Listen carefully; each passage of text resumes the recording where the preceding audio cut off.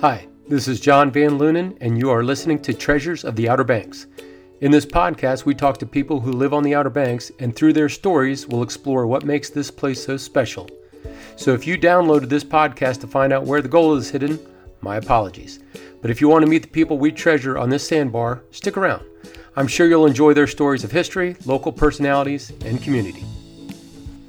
In today's episode, I had a great opportunity to talk with Sam Walker of Currituck County. Sam Walker works for OBX today, which is kind of the mothership for several radio stations. One in particular, he has a news radio show every weekday from 7 a.m. to 9 a.m. That is on 92.3 WZPR. You can also find him on Twitter at Sam Walker OBX. He is a seventh generation Walker, so he's been here a long time and his family runs deep and wide. He had a great time on the show. We talked about some of the really interesting people that he's met along the way, and we talked about his start in news and radio, which was good as well.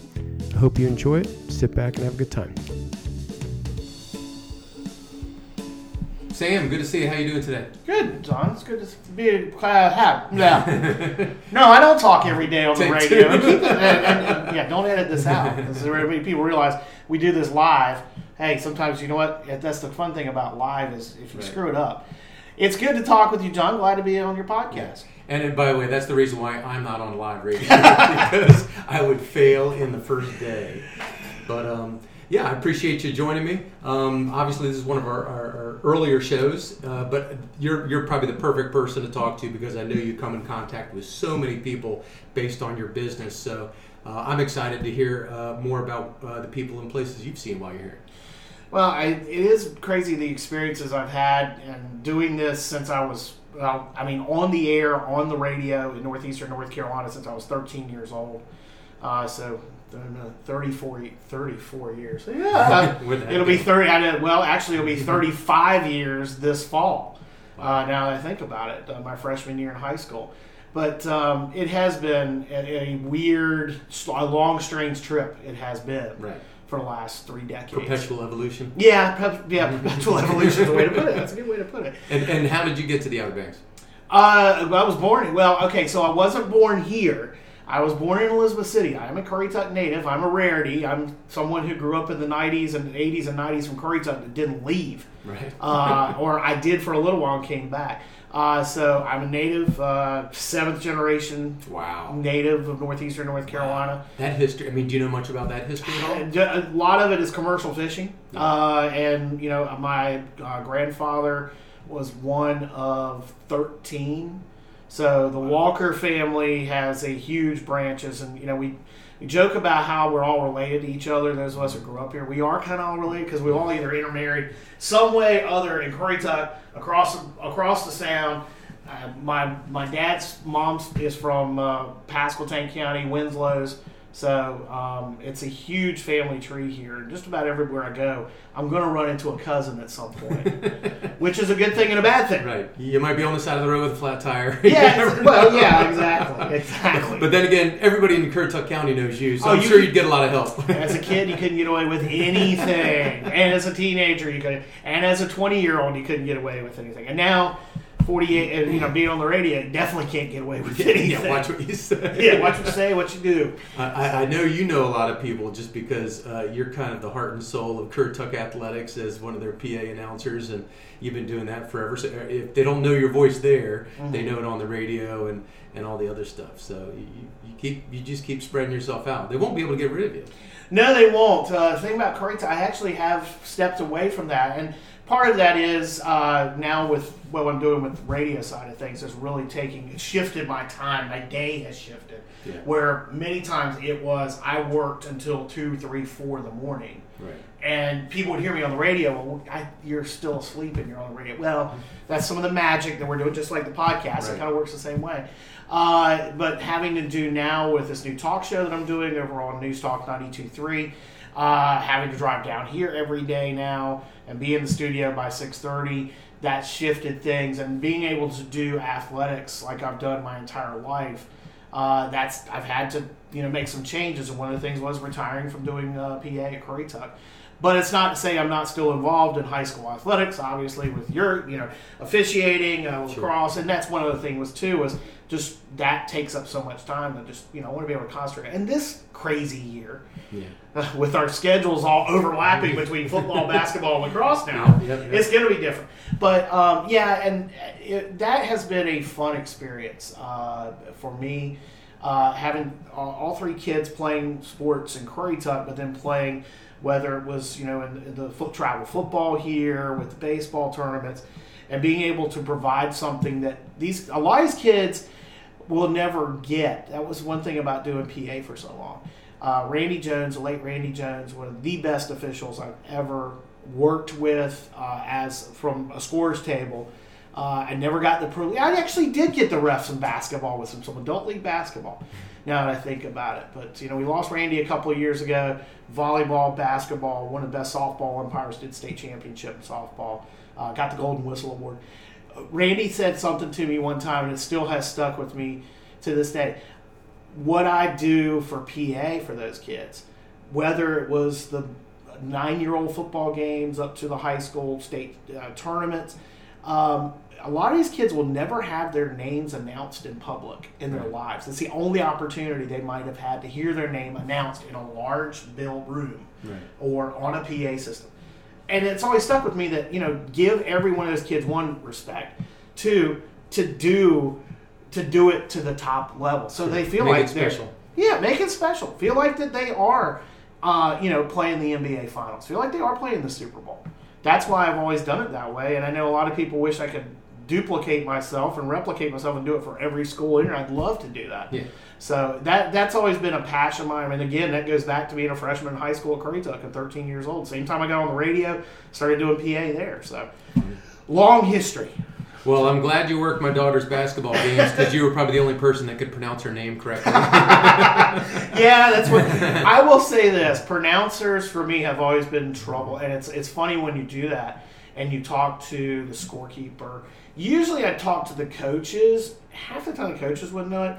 Just go to the kid. If you got one, you look at the roster, you're like, okay, I just walk out there on the court, say, all right, how do I say your name, and then spell it phonetically. Yeah. But yeah, I know you've heard that name said in so many different ways around this. Even by their own coaches. What? Yeah, exactly. It's not Von Lunen. We're not German. So yeah, we've dealt with that. But you obviously in your field, you've met a lot of people, and you've been here forever. I mean, any few individuals you could talk about that just or just really have an amazing personality, or just make you think of the Outer Banks and what makes this place so special? The long career and so many different people that I've gone around and met, and whether it was doing the radio thing, whether it was being involved when my parents were politically active, my dad ran for the state house twice. There's a few people that I have run into, but the one thing about it is everybody that's from here is special in some way. And I know it sounds corny, hack, whatever, but there's something about here that makes people different. Sure. And you know it. You know when you go somewhere else and you run into somebody that, whether they're from Currituck or whether they're from Dare or whether they're from Hyde counties, it is always. But there are a few people. I mean, everybody. Mark Bassnight. I mean, obviously, we lost Mark just a couple of weeks ago. If you talk about someone who probably best represented us, not just in Raleigh, but as North Carolinians, that he would be. And we never really got a chance to talk directly. I shifted to news right at the end of his time in the legislature. So I didn't get really to do the conversation that I wish I would have been able to do. I mean, for the last 10 years doing what I've done, the way we were doing news.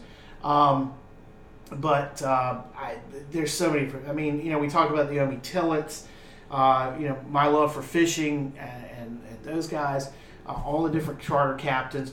What did Mark Bassnight do that was, and I've heard good things about him too. So, but what did he do that just really, made him special here? You know what? This is no joke, and we've heard this story, since he passed away, and so many people shared it.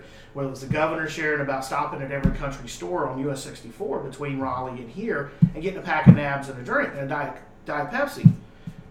That was Mark. Yeah. But that's, he was doing that not just to do it, just to patronize it. He was doing it because it was a way to interact with his constituents. Sure. It was to find out what every person in the biggest district in North Carolina, it's bigger than the state of Connecticut. People don't realize it is bigger than the state of Connecticut. This first senatorial district. What area does that encompass? Well, at the time, it went all the way to Northampton County. So it went Northampton County across the state line down to, and when Mark was there, down to the Beaufort County, or at least eastern Beaufort County. So you're talking about from the Pamlico River to the state line to the Roanoke River. That district is massive. Yeah. And he made sure to stop in every country store it was. That was one of the things. My parents had one of those stores where he would go. And it wasn't just to get hooked up with them to talk about what was going on. Mom was county commissioner at the time when he was first starting in the Senate. He would relate. He would take that information, talk to his constituents, take it back to Raleigh because he knew that's what they needed. Yeah. But at the same time, he knew what the entire state needed. And he was, as much as he turned on that hoity-toity accent when he needed to turn it on and talk to people, but he turned it off at other times, and when it was time to get things done for the UNC system. If somebody needed something in Boone, it was just as important as somebody needed in Baumtown. So that was what made Mark so special. Right. Eddie Green, another person. So many of these people who were business and government leaders, that's who I was exposed to as a child. Mom and dad, again, because they owned a business, what Eddie Green did with his life and as an example of how you should lead a life here. And so many people follow that. I think about the Willie's right next door to our studios here. Same thing. There's so many people here in Dare County and in Currituck that I've had an opportunity to talk to with me. They're probably the two that stand out more than anybody else. And if you were to give a tour to one of your friends, there's a distant relative, they're in Ohio somewhere, and they're coming down for a week. Where would you take them on the Outer Banks? What special place would you show them? You know what? I would load them up, and if it was 1995, I would load them up in my truck and drive out to Ramp 2 and go down there to up underneath the Bonner Bridge. That place, because that's where my kids learned to swim in the bait pond. Yeah, can't do that anymore. So it's now it's drive out to the point. There's that place means a lot, more than I can even relate without totally getting a blubbery mess. Sure. And that's even growing up in Currituck and having Corolla and having the wild horses and getting married at Currituck Beach Lighthouse, which I wake up seeing every morning now. Cool. The point, driving on the beach here. That's what I've always said. Yeah. If you're going to bring somebody from out, if you have that opportunity, you drive them out on the beach. Because it's a unique thing, but it's something, it's because you can't do it pretty much anywhere in the country anymore. There's a lot of places you still can, but there really is Ramp 2 because our kids learned to swim there at the bait pond. We spent every Sunday we could sitting there around the bait pond. So here's something you might know a lot about. I missed this totally because I didn't come down here until 97 full time. But the dirt road and duck. You got any good stories about the dirt road and duck? I can tell you this. I talk about the Highway 12 being a sand road. Mm-hmm. I can tell you this. My mom is one of the people responsible for the gate that was at the county line no longer being there. That was one of the first things she did was negotiating with Mr. Slick, who owned all the land with Audubon property, where the little airstrip is, Pine Island, in Corolla. Yeah. He owned all that property between Sanderling at the time and the village of Corolla, really Ocean Sands. And you had to be a property owner to go up there until 1980s. Early 1980s. And one of the things before she became a county commissioner was she worked, that was one of the things when she ran in 1984, was getting that open so people could have full-time access to Corolla. So I can remember, I can't remember it. I'm born in 73, so probably at some point when it was still before it was paved. But I do know pictures. But like I said, going to Corolla, you had to know somebody that lived up there to go. Yeah. You couldn't go across through the gate. where the S curve is and it widens out at the county line. There was a man gate there. So I kind of sort of remember. I don't have enough to say, when you had to drive through Duck and it was all sand, it was at least paved to there. But my memories are of going up to Corolla and going up there and watching and helping pull nets in at like 6 years old. Wow. Pulling in mullet nets in the fall, and having to go through the gate. That's funny. Yeah. There's a guy named Wikey Wise, Mm-hmm. and he's about 80 or so, and he tells a story, and I'm going to get him on the show sooner or later, but he tells a story about the bombing range in Duck, Mm-hmm. and I guess they used to have sentries on the north end and the south end. They'd shut it off, let the people bomb, and then they'd open it up and let people drive through again. Well, for some reason, there wasn't a sentry on this particular day, and he was in the back seat of a station wagon or something with his aunt, and they started bombing all around. And he lived to tell about it. But I'm going to get him on the show, and he's going to tell that whole story, and it's going to be awesome. Oh, yeah, he would be a great one. That would be great. I'm going to have to steal some of these guests you get from my show. Okay, so we talked about some locations. That was pretty cool. What else we want to talk about? Any historical stories? Whether interesting or factual. One thing that kind of runs through my mind is the bales of marijuana that floated up on the beaches. I mean, that's just a crazy story. But if you got any stories, I'd love to hear. Yeah, that one and Captain Marty, who I get to work with every day now, which is such a great privilege. And he talks about that, going out there and seeing bales of cocaine and bales of marijuana that were floating. I mean, literally, he grew up in Florida doing it, so you can imagine down there before he came up here seeing things like that. There's legend that some people made some money off of it. Yeah, there's plenty of legend. I wonder what the statute of limitations is on that. Yeah, not as long as you think it is. Or not as short as you think it is. You know what? The funniest one, probably for me, would be... I want to always go back to the Doritos thing. I remember being, I would have probably been 5. There's so many people that have pictures of the tanker that washed up at Rodanthe, and, we're out there. So I've been 6 years old, 1979, 1978. Maybe even earlier than that. I'd have to go back. That Liberty ship that run. There's pictures of me pulling on the ropes. Yeah. That's probably the coolest thing that I've seen here. Historically, obviously being at the 100th, the centennial flight. Did you get to meet anybody there? Because there was a lot of dignitaries there. Yeah, I missed all the really cool dignitaries because at the time I was working at stations over in Elizabeth City and had driven and got here late, and did not realize that you had to go through security. You didn't have to go through security to get to the media tent. Not knowing that the media tent was on the 158 side of the property, and I parked over at the high school, went through the Secret Service security to get over there and found out I was outside the perimeter. So I wasted an hour and a half to go through to get checked for nothing. You broke into the public. I missed all that. I broke into it, but I just didn't know. So I missed out on getting to see everybody that came through the media tent during the centennial. So it would have been John Travolta. President didn't come over there. Chuck Yeager, all those, those folks. How amazing that was. It was a great experience to be here for that, and to see it take place. It's a shame that things didn't go well with the weather. Surprise, that we didn't get to see the flyer actually try to fly. But that was a great experience, and probably one of the coolest things we've had here.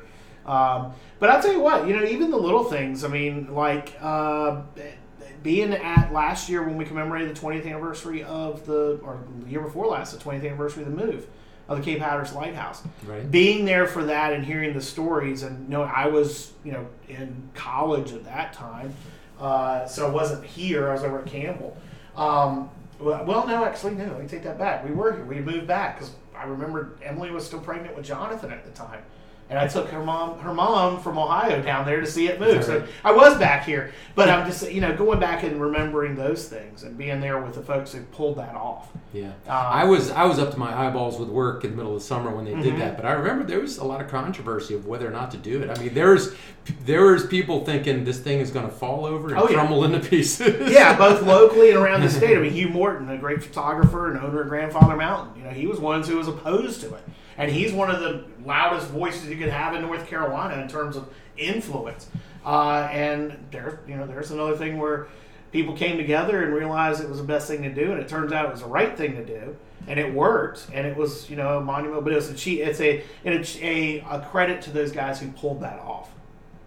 Yeah. I just posted something on the blog site at Treasures of the Outer Banks, and it's about the Norris Baum Cemetery in Nags Head Woods, and there's a former slave is buried there. Yep. And so I posted something on a local Facebook page. It's called Vintage Scrapbook. The Outer Banks Vintage Scrapbook, yeah. Which is a pretty cool, Facebook page. I highly recommend it. And I posted a little essay, just just finding this place and gathering some information. And all of a sudden, out of nowhere, everybody had a little story about this guy in the cemetery and added a whole lot to it, which just shows you the power of the oral history. It's like, this isn't in a book, this can't be Googled, but there's people here that know a lot of stuff about it. So that's just amazing. And going back to your Southern Shores thing, is I remember the first year I started really spending time here, more than just, little vacations. And I went into, the neighborhoods in Southern Shores and realized this looks nothing like the beach. It was like I had no idea this existed. So the one-story ranch. You don't realize. I mean, people talk about all the houses here being on stilts, and then you go back in there, and it's one-story brick ranches, right? Which looks just like I said, any other part of the country. You don't realize it, except for the wind blowing 40 miles an hour. That's the only difference, And the live oaks, I love live oaks. They're pretty cool. They are. It's one of those things where my house over in Coinjot now. I wish I could I need to start planting them, and maybe by the time the kids are all, we've got great grandkids, they'll be up and running. With the way a live oak should look. Right. But that is one cool thing about. That's another one of those things that people don't see it, don't realize. You forget that you are.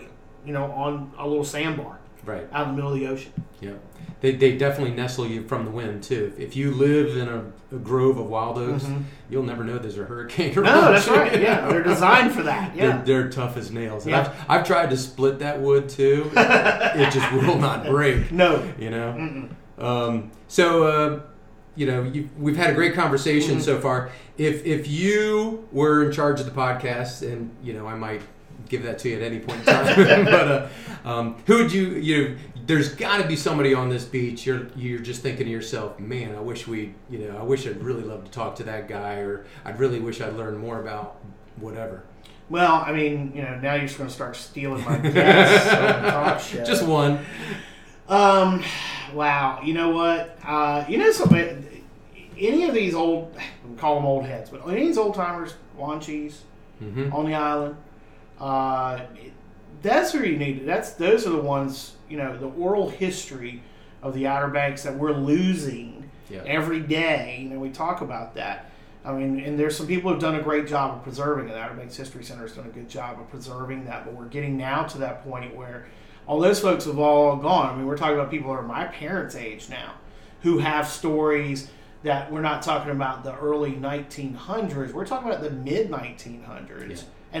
And even up until the bridges were open and the roads were paved, there's still a lot of those people around who remember that may have been kids, or teenagers. The casino era, but there's so many of those folks. Cool, the casino era. I mean, of the Outer Banks. That's what my parents. That was my dad grew up in Currituck. The casino was the place that you went, and those are the people that you want to talk to, because we're starting to lose them, and there's a little piece of our history. It's funny. I'll be the foosball palace. I guess we'll be the foosball palace era of the Outer Banks, because that was our hangout. And I guess they'll be talking to us in 40 years about. I remember when Tron came to Centipede. that stuff. Yeah. I remember, we remember Dowdy Park being, they remember as a bowling alley. I remember as video game room. Right. I mean, those are those things. There's that group there. Any one particular person, I couldn't just like drop a name right now, but there's a lot of them. And there's a lot of folks that it's their parents and their parents. Yeah, that's who we need to be talking to right now. Right. Those are some folks as far as what you're talking about trying to do with this podcast. Right. Okay. No. Any questions for me?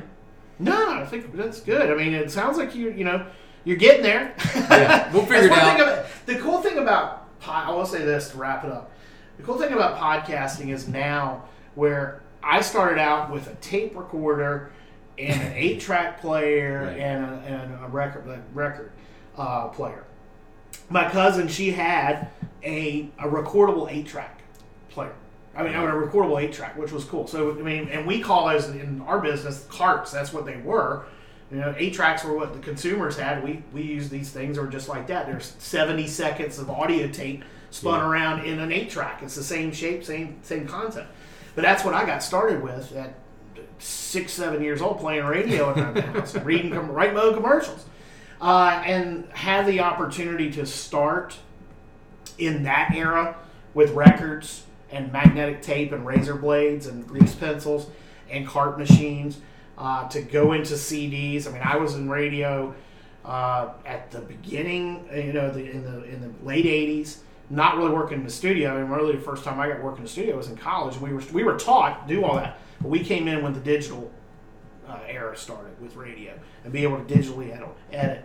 And then, now of course we're in 2021 with podcasts, which is how radio is another way we're evolving. Yeah. It's because, I mean, honestly, commercial radio still works, and over the air, over FM, over even AM still works. It's still the primary form of communication that when something happens, we're here to be able to do what, to tell people what's going on. I mean, it, everybody here knows it. When the power goes out, where do they go? They're coming to our radio stations. Right. Because we're going to be on the air. We got a generator. We've made sure that we're on the air. We got a generator here, got a generator transmitter. We're going to make sure. But that's the cool thing about podcasts, to go from, we're sitting in our Beach 104 studio right now, to go from all these mics set up and all this wiring to be able to literally plug in 2 mics into a computer and talk for an hour. That's the coolest thing ever. And it's great that I've been fortunate enough to be in this era where I can do that.